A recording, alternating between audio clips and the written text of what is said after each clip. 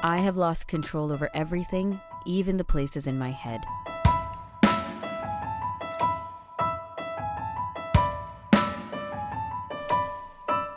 Welcome to AMI Audiobook Review, the weekly podcast where we chat all things audiobooks. I'm your host, Ramya Amudan, and today's quote of the week. Let's break it down. First of all, it's from the book called The Girl on the Train, which you may or may not be aware of. It may or may not be ringing a bell to you, but it was a huge hit, also movie adapted from 2015 by Paula Hawkins, British writer. And the reason I picked this one is because I'm currently reading The Whispers by Ashley Audrain, which we will be talking about. We're counting down the weeks to talking about that book with our friends from the Center for Equitable Library Access, Karen and Teresa. But anyways, in the meantime, I'm reading The Whispers. It's going so well. I'm talking about it nonstop to everybody that I know and have conversations with until one of my friends recommended this one, The Girl on the Train by Paula Hawkins. So as soon as I read the synopsis for that, I was like, that's next in line. I go through these binge reads of psychological thrillers, and I absolutely cannot stop. And the more digestible they are in time, which is, 10-ish hours of an audiobook, the more I can get through in one of these craving sessions. So, right now I'm really looking forward to this book. And what I think I connect with, or am so indulgent of when it comes to psychological thrillers, is just this magnificence of getting to know the inside of someone's mind. And I've said this before, I appreciate so much authors and people with words who can put words into our feelings and our emotions, just how our physical and mental sensations can be described out loud on paper.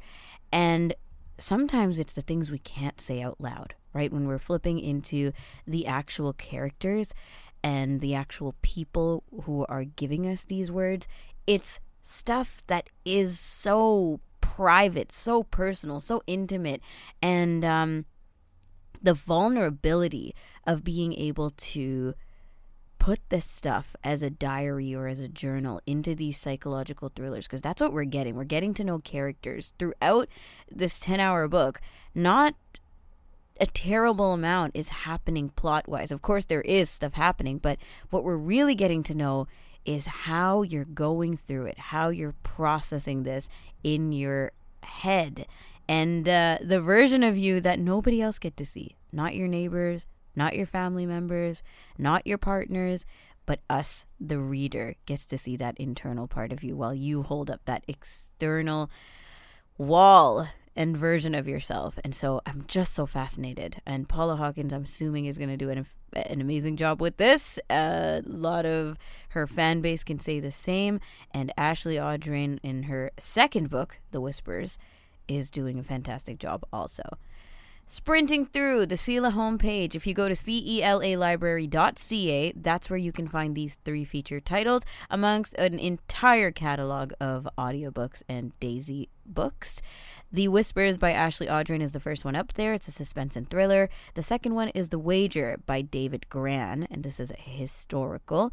And the last featured title up there is The Misses by E.L. James, and that's a romance. When we come back, we're chatting with Sara Hillis. She's got our Know Your Narrator of the month, and we've got the final 2023 Audiofile Magazine Golden Voice for you. This is AMI Audiobook Review.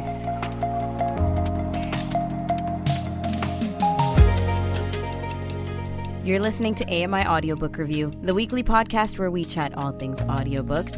And on the second episode of the month, we talk to Sara Hillis, who brings us Know Your Narrator. And this is where we highlight, feature a narrator in the world of audiobooks, and we get to know the fascinating lives of the voices that we like to listen to. and their backgrounds and their passions for narration and how they got there. So we've been going through the 2023 Audiophile Magazine Golden Voices, and we're on our final one this week. Let's listen to a sample of the voice. What a treat before we get to know who this person is. Coming back to himself, to the room, becoming present, he really looked. Beth's lips were a thin line, her eyebrows in deep grooves. Miserable despite the praise, when praise seemed so much the point of the poems they wrote. To be clapped on the back, celebrated, turned into modern saints and martyrs. Sara joins us now. Sara, who are we featuring here? And is this a familiar voice to you? Well, this is Kevin R. Free, and he's spelled like it sounds, Free.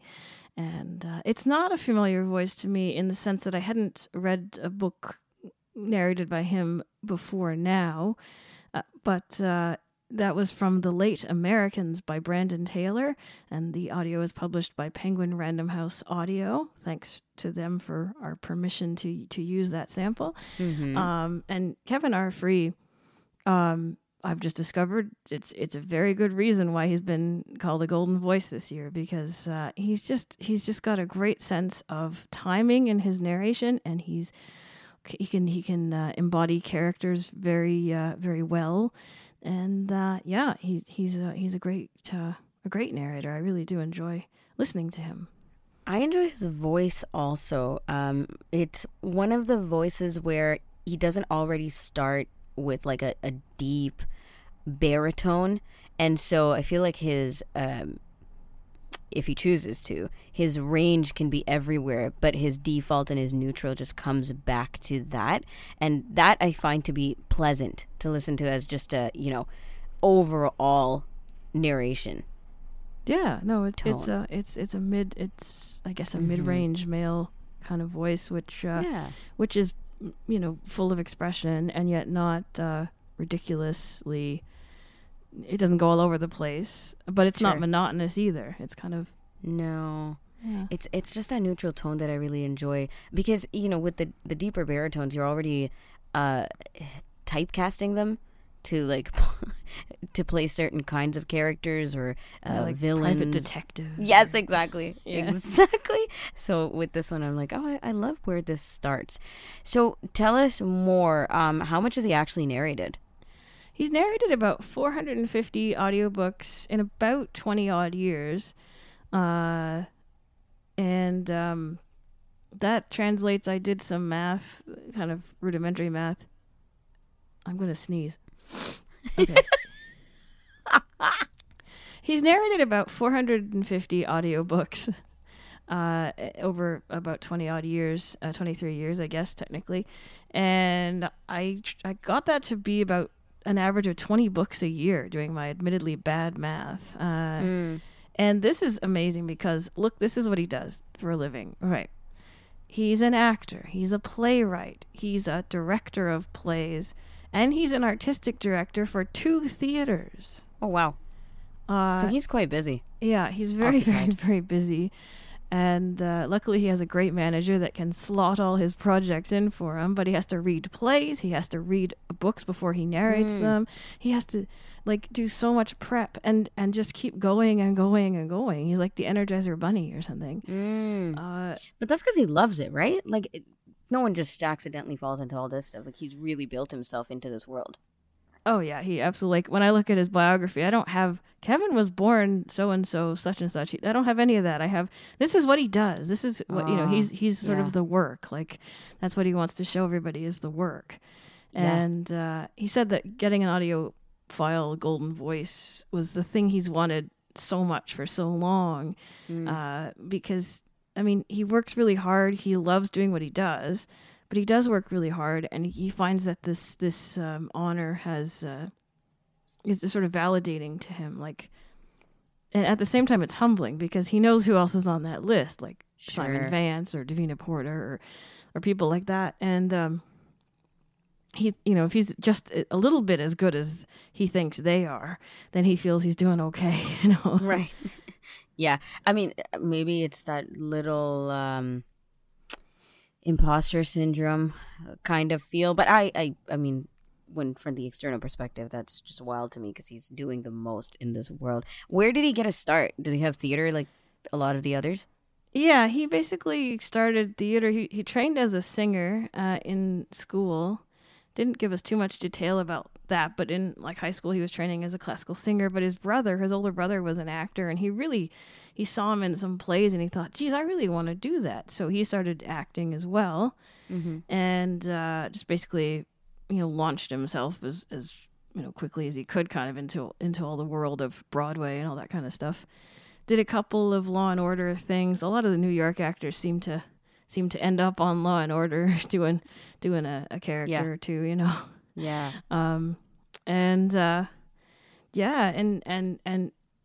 just so many different plays, like lots of experimental work and workshopping and this kind of really creative stuff. In 2000, he was in a musical, and he was ill while he was doing the musical, but he had to keep doing it because the show must go on. Show must go on. And he was singing, and he damaged his voice. He got like a polyp on his vocal cords and had to have surgery. And so he had to take a vocal rest for some months, learn how to use his vocal cords again, kind of thing, after the surgery. And interestingly enough, in 99, he had actually auditioned for audiobooks in 99 to do some audiobooks. No one took him at that point. But then in 2000, he needed to have some work, but he couldn't do too much demanding stuff like theater at that point. So he auditioned again at Recorded Books in 2000, and they took him for an urban romance novel. I don't really know what urban romance means, but apparently it's a genre. It's it's the newer, it's the stuff I like reading. Okay, good. I'm Okay, assuming. Yeah, okay. And then I'm just making stuff up. Go on. Okay. I mean, romance in a city. I don't know. Yeah. Okay. So then he is a Recorded Book still hires him to do some work. But he's gotten involved with lots of other publishing. Obviously, Penguin Random House uses him for some stuff, as we see with The Late Americans. And he's narrated literary fiction like The Late Americans by Brandon Taylor, urban romance, nonfiction like The Known World by Edward P. Jones, The Last Slave Ship by Ben Raines, which is the sort of discovery or rediscovery of the Clotilda, which is the final ship that came after emancipation had happened, but the slave traders were trying to get away with it, sort of thing, to America. Yeah, so he's done a lot of different stuff, which is really cool. And he says that in audiobook narration, he feels that they see the whole person in him. They allow him to experience his whole self, and they see him as a full human, not just as a guy that looks black or a guy that looks, middle-aged, or a guy that looks whatever age he was, because in theater you have to kind of play to your looks and your body and the physicality of yourself, right? But in audiobooks, you can do whatever because you have a voice and you can make your voice be what it needs to be, and he really loves that. What a fascinating point. I feel like we've never brought this up, but it's so true. The kind of embodiment that you're talking about, because, with physical theater and actually being a person that embodies a character, that comes with a lot more, obviously, right? Like the physical characteristics and gestures and such, and not to mention encompassing a space around you to make that happen. But with books, I think some of the narrators you talked about, mentioned like proximity to the microphone or feeling like they're physically involved, like bringing their entire body into it, or maybe lack of, because they're theater people. But this part of it where you're just taking a voice and that's really all you need to make us get there, like to take us to these places with these characters and then multiple characters. Like that's so fascinating as a concept.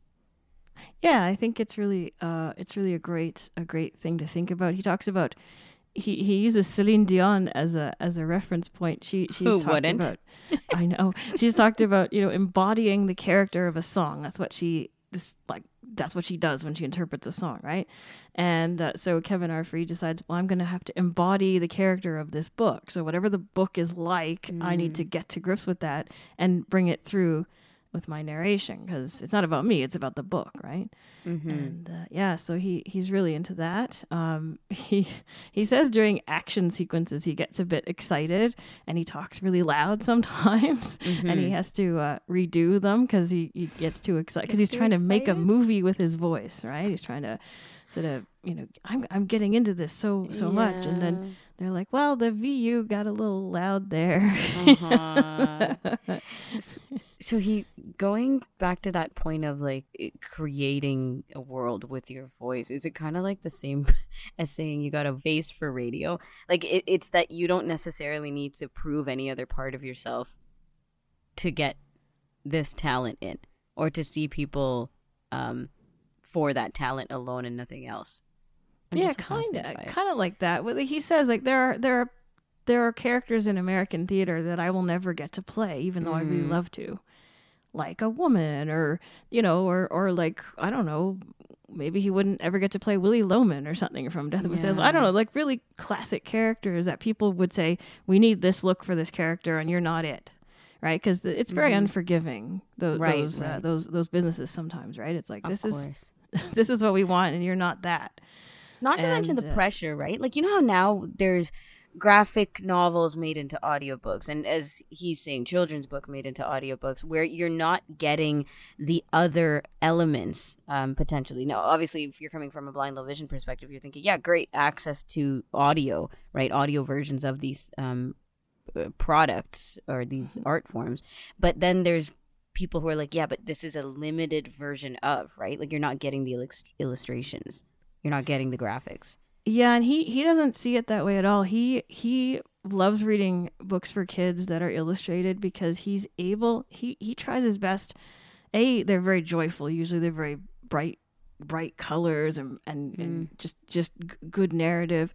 And he tries to, again, embody the spirit of the book in his narration. So even if you can't see the illustrations, he's trying to show you how cool the book is. Like, if you were to look at it, you'd be like, oh, that's neat, and he's trying to make it sound that way. He loves reading kids' books.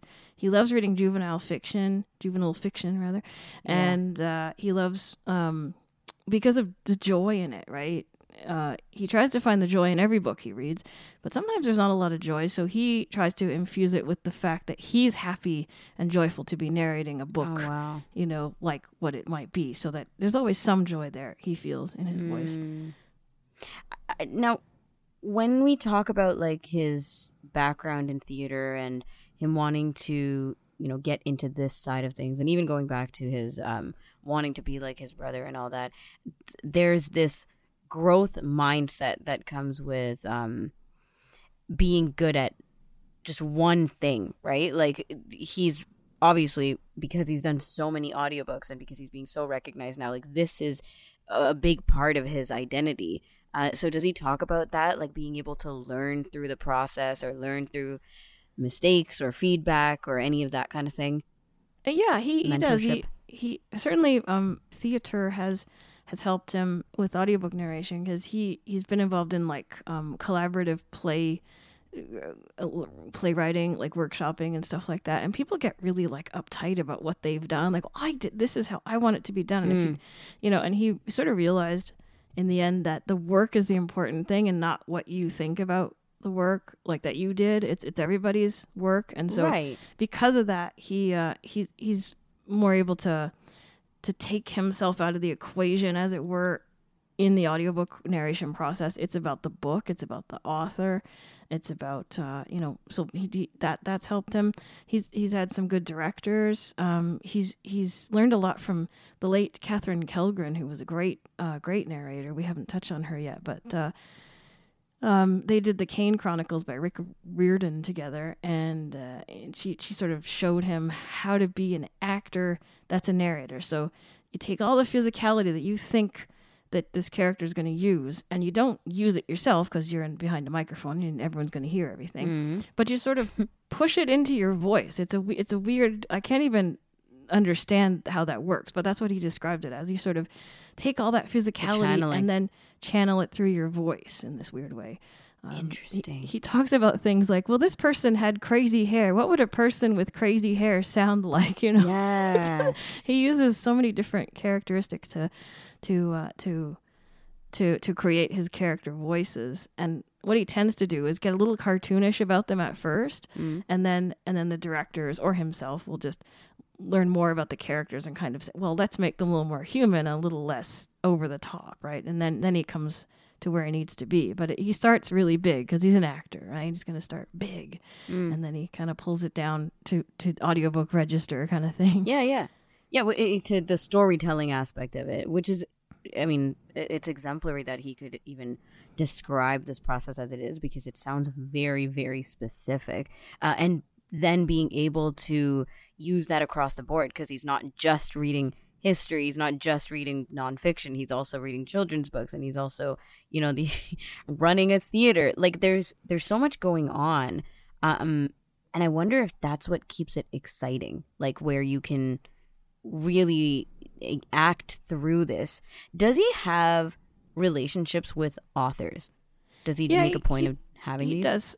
Yeah, some publishers actually would ask him to get with the author and discuss the book a little bit before they go doing the narration.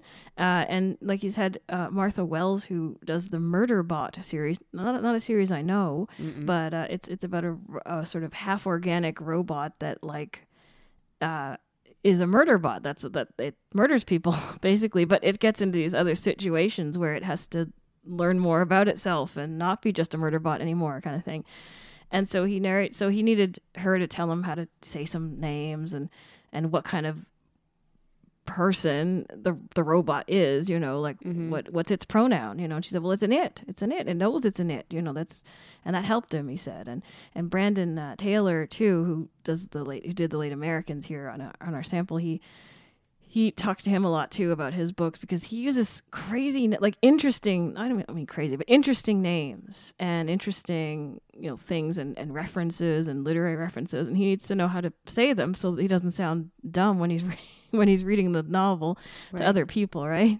Who know these things, right? Yes. So yeah, he used to hang out with them on Twitter, and now that's more of an Instagram thing, I guess. But yeah, and he's certainly happy to work with directors too, and sometimes the directors can really help him, because, like in The Last Slave Ship, for example, it's dear to his heart, like that whole interest in the history of slavery and the end of it and stuff is very interesting to him, and he's passionate about it. There were parts of the book that made him really mad, and so he's reading the book, but he can't keep his emotions out, and he said, I had to redo a lot of that narration because I was going too fast. I was getting too passionate about everything. Yeah. Isn't that also something to think about, right? Like the emotions, like you can feel very carried away. You and I have talked about this, like we're listening to something and we feel so engulfed by the emotions that the narrator is bringing to us. But, how do they deal when they have to read through that? Like, do you have to pause and take a break, or you just have to, tell yourself, hey, I'm still narrating. Like, I am not the person who can cry through this or go through the emotional overwhelm. That's for the reader. For him, it's just retaking, I think, for the most part.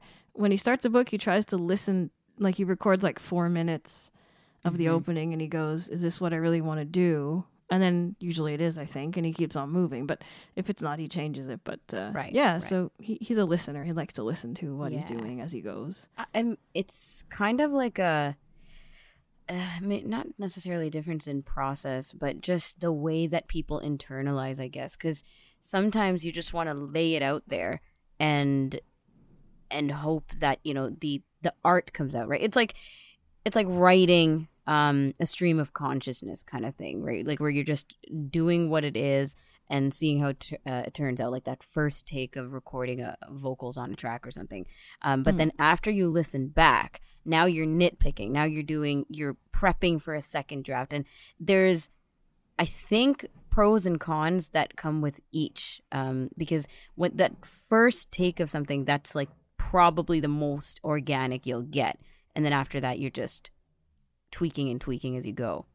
Oh my God, amazing. Okay, so before we wrap, anything else you want to say about like how he chooses books or what he enjoys presently about being an audiobook narrator, or where he's at? He just tries to fit this in wherever he can. This is the thing. Like, he's got so much work to do, and he'll take a couple weeks between theater gigs and narrate like 2 books in those couple of weeks, kind of thing. He just shoves them, so he's not going to stop. Like, he's still going to do tons and tons of books every year, right, in the middle of all his schedules, and he loves doing it. He just loves it so much. He loves that he got a Golden Voice thing. He doesn't think it's like one of those Lifetime Achievement Award things or anything. He thinks it's just thank you for recognizing me. Yeah. And yeah. That's lovely. Well, this was a really great conversation. I feel like we really got to know Kevin because he's just put so much of himself out there as behind the scenes. Sarah, thank you for researching. Yeah, no problem. All right, we were featuring on this month's Know Your Narrator, Kevin R. Free, Free, as one of the 2023 Audiophile Magazine Golden Voices. And that's a wrap for this week's episode of AMI Audiobook Review. I'm your host, Ramya Amuddin. Technical producer for this show is Nasreen Abdelmajid. We were with our Know Your Narrator contributor, Sara Hillis. And until next week, happy audiobook listening.